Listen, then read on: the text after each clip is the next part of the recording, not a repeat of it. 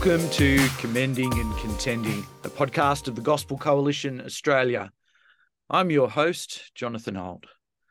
The Gospel Coalition Australia exists to encourage and assist Australian Christians to remain convinced of the truth and power of the gospel, to commend and contend for the gospel in our lives and our ministries, and to foster connections between individuals, churches, and other ministries, so that we can most effectively advance the gospel in Australia. Joining me today is Bill Salia, council member and a long-time servant of TGCA. Bill, welcome to the episode. Yeah, thanks, Jonathan. Great to be here. Now, for those of us who maybe haven't ever met you before, Bill, can you tell us a little bit about yourself? Sure, yeah, very briefly. I'm married. I have three children, all adults now, one still at home, but very eager to leave the nest. My wife is an art teacher, and I've had a long kind of history of working in theological education. I worked at Moore College, teaching in the New Testament department there. I was a principal of YouthWorks College for a while. And now I'm working for GAFCON, which is a international Anglican organisation. It's a reform movement within Anglicanism. And I work with theological colleges, trying to facilitate a network of colleges around the world, where it's a network of support, resource sharing. It's in early days, so we're waiting to see what the Lord will do with it, but meeting a lot of very interesting people. And how has God been encouraging you recently? Well, I guess I'm going to point to the work of the network, and where I get to see the work of God overseas. So, for example, in just a few weeks' time, I'm going to be going to do some teaching in Madagascar, in a place called Toliara, which is in the south of Madagascar. There is a new theological college starting up there, and I'm helping out with some initial teaching there to get that going. But that's in the middle of a very underprivileged area, yet God is doing amazing things. They're church planting, and one of the reasons the college has had to start is because they have more congregations than they can provide leaders for. So their real dilemma is, do they appoint leaders without training, or what do they do? So it's just a great place to be in. And the guy there that runs it, a guy called Bertier, is just a wonderful example of a person whom God has kind of plucked out of nowhere, helped him to see kind of biblical truth, and now he's running a college. Extraordinary guy, lots of resources, and I call all these guys Rumpelstiltskin, because they're all spinning gold out of straw. They have very few resources, yet with the Lord's help, they are really doing an amazing thing. And this story is repeated around the world, and I have the privilege of meeting and talking with people who are doing this and whom God is using.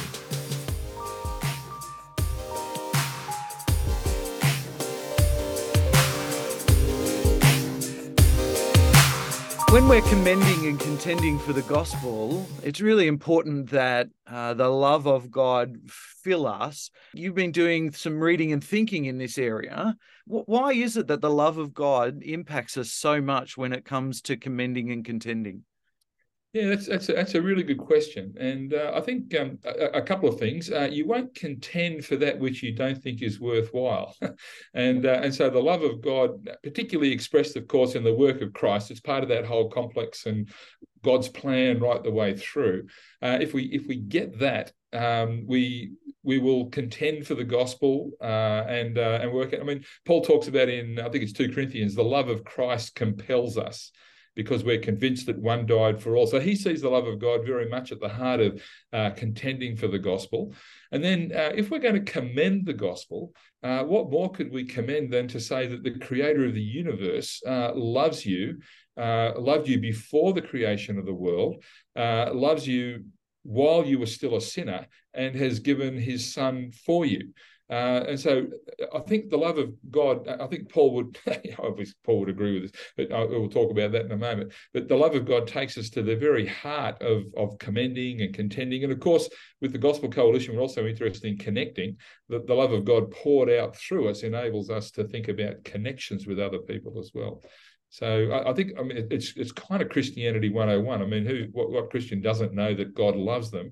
But it's apprehending that and having it, I guess, drive deep into our psyches and transforming our personalities and our hearts. That's the kind of, it's not the trick, but the expression, that's the trick. Yeah.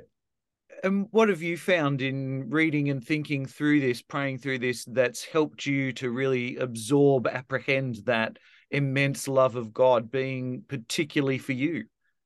Yeah, that's a really good question. I mean, obviously, the first place is the scriptures. And so I've been meditating on verses which talk about God's loving kindness, that little expression all the way through the New Testament. I then look at, say, a passage like Ephesians 2 that talks about God who is rich in mercy, out of the great love with which he loved us, even while we were dead through our trespasses, made us alive together with Christ. Paul in Romans says God shows his love for us in this: while we were still sinners, Christ died for us. Similar things in Titus 2. But I think the prayer of Paul that I've been really kind of meditating on comes in Ephesians chapter 3, where Paul prays for the Ephesians, and he asks that they'll be strengthened in their inner being with power through the Spirit, that Christ may dwell in their hearts. And all that's great. Then he goes on to say, and I pray that you will have power to comprehend with all the saints, that's, I gather that's all believers through all space and time, to comprehend what is the breadth and length and height and depth, and to know the love of Christ. And so his prayer right there is that we might know how much God loves us in Christ, or how much Christ loves us. Kind of hard to do the Trinitarian thing here. And then he says that love surpasses knowledge. So he's kind of asking us to pray that we will comprehend the incomprehensible. And so I think there is the dilemma. We find it hard sometimes to think how much God loves us, and even perhaps God loves us. Some people will struggle with that. And yet Paul says that is the key to being filled with the fullness of God, is to apprehend and comprehend that love that is there for us.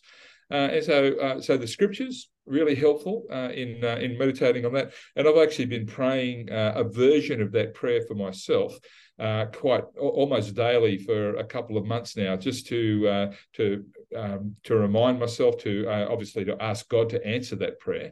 But it just strikes me that if Paul prays for that there in Ephesians, it's probably a good prayer all the way around. Then the other thing I found that was really helpful was I came across a book of Puritan prayers rewritten by Tim Chester called Into His Presence. And I actually haven't got past the first prayer, which is a prayer called Kind and Tender. And this is a prayer that puts into words some of the thinking that I've been noticing in the scriptures about this. It's basically a prayer that we may understand the love of God. And he says a couple of really interesting things. It's by the Puritan John Owen, who I always thought was, kind of one of those Guy Ritchie figures, the movie character, like a real tough nut. But this is just a beautiful prayer, praying that we might know God's fatherly heart towards us, that our minds may know it, our wills may embrace it, our affections be filled with it, that we be bound with the cords of this love. And then it goes on to talk about how this is God's pleasure. And so it's a really helpful prayer, not only to pray, and I've been praying again this quite regularly since I've got the book, but also to meditate on it. And then at a couple of points through there, he points to some of the issues we might have with the love of the Father. So one of the petitions he says is, may we not look upon you as a frowning Father. And this kind of maybe takes us to our experience of our own fathers, which is often mingled with disappointment and disapproval, and we can easily project that onto God because we're very aware of our own sin. But he says, may we not look upon you as a frowning Father, but a Father who is most kind and tender. And so then I'm taken to those verses in the scriptures that talks about, we can be confident in prayer because we have a Father who will give us, bread, not stones, and eggs, not snakes, that kind of thing. I think I've got the passage there, right? And then in the middle of the second half, he says, flesh and blood are so apt to have hard thoughts of you. And again, I think that can be often the experience of God, maybe not Jesus. People sometimes like Jesus, don't like God. But we're afraid to think well of you, he says. And we can be afraid to think well of God because, again, of our sin, because of sometimes it's the circumstances around us, which we might blame God for. Lots of different reasons. Or even he, as Owen goes on to pray, we think it a boldness to look on you as good, gracious, tender, kind, and loving. How could we creatures possibly think of God that way? Yet, of course, this is the gospel, that this is the love of God expressed to us in Christ. That is exactly this. And then the prayer finishes where Paul, of course, goes both times in the scriptures I've mentioned in Ephesians and Titus. How do we know God loves us? Well, he points us to the cross of Christ. And so, that whole complex, I've just given you a massive mouthful there, Jonathan, I'm sorry. But the scriptures, and then really distilled into that prayer of John Owen, have been really fueling my thinking about this quite recently. And how have you found, even just in your own heart, your own mind, as you pray that prayer regularly and meditate on that, what have you noticed in yourself responding to the love of God? Well, I think what it's forced me to do a little bit is to think back over some of the reasons why I might be hesitant about expressing God's love. I'm of a certain age and a certain kind of generation, which and love wasn't the language of my home, and so I think I've probably struggled at times in pastoral ministry to be as loving as I might. I remember praying a prayer when I first became a Christian, 30, 40 years ago, whatever it was.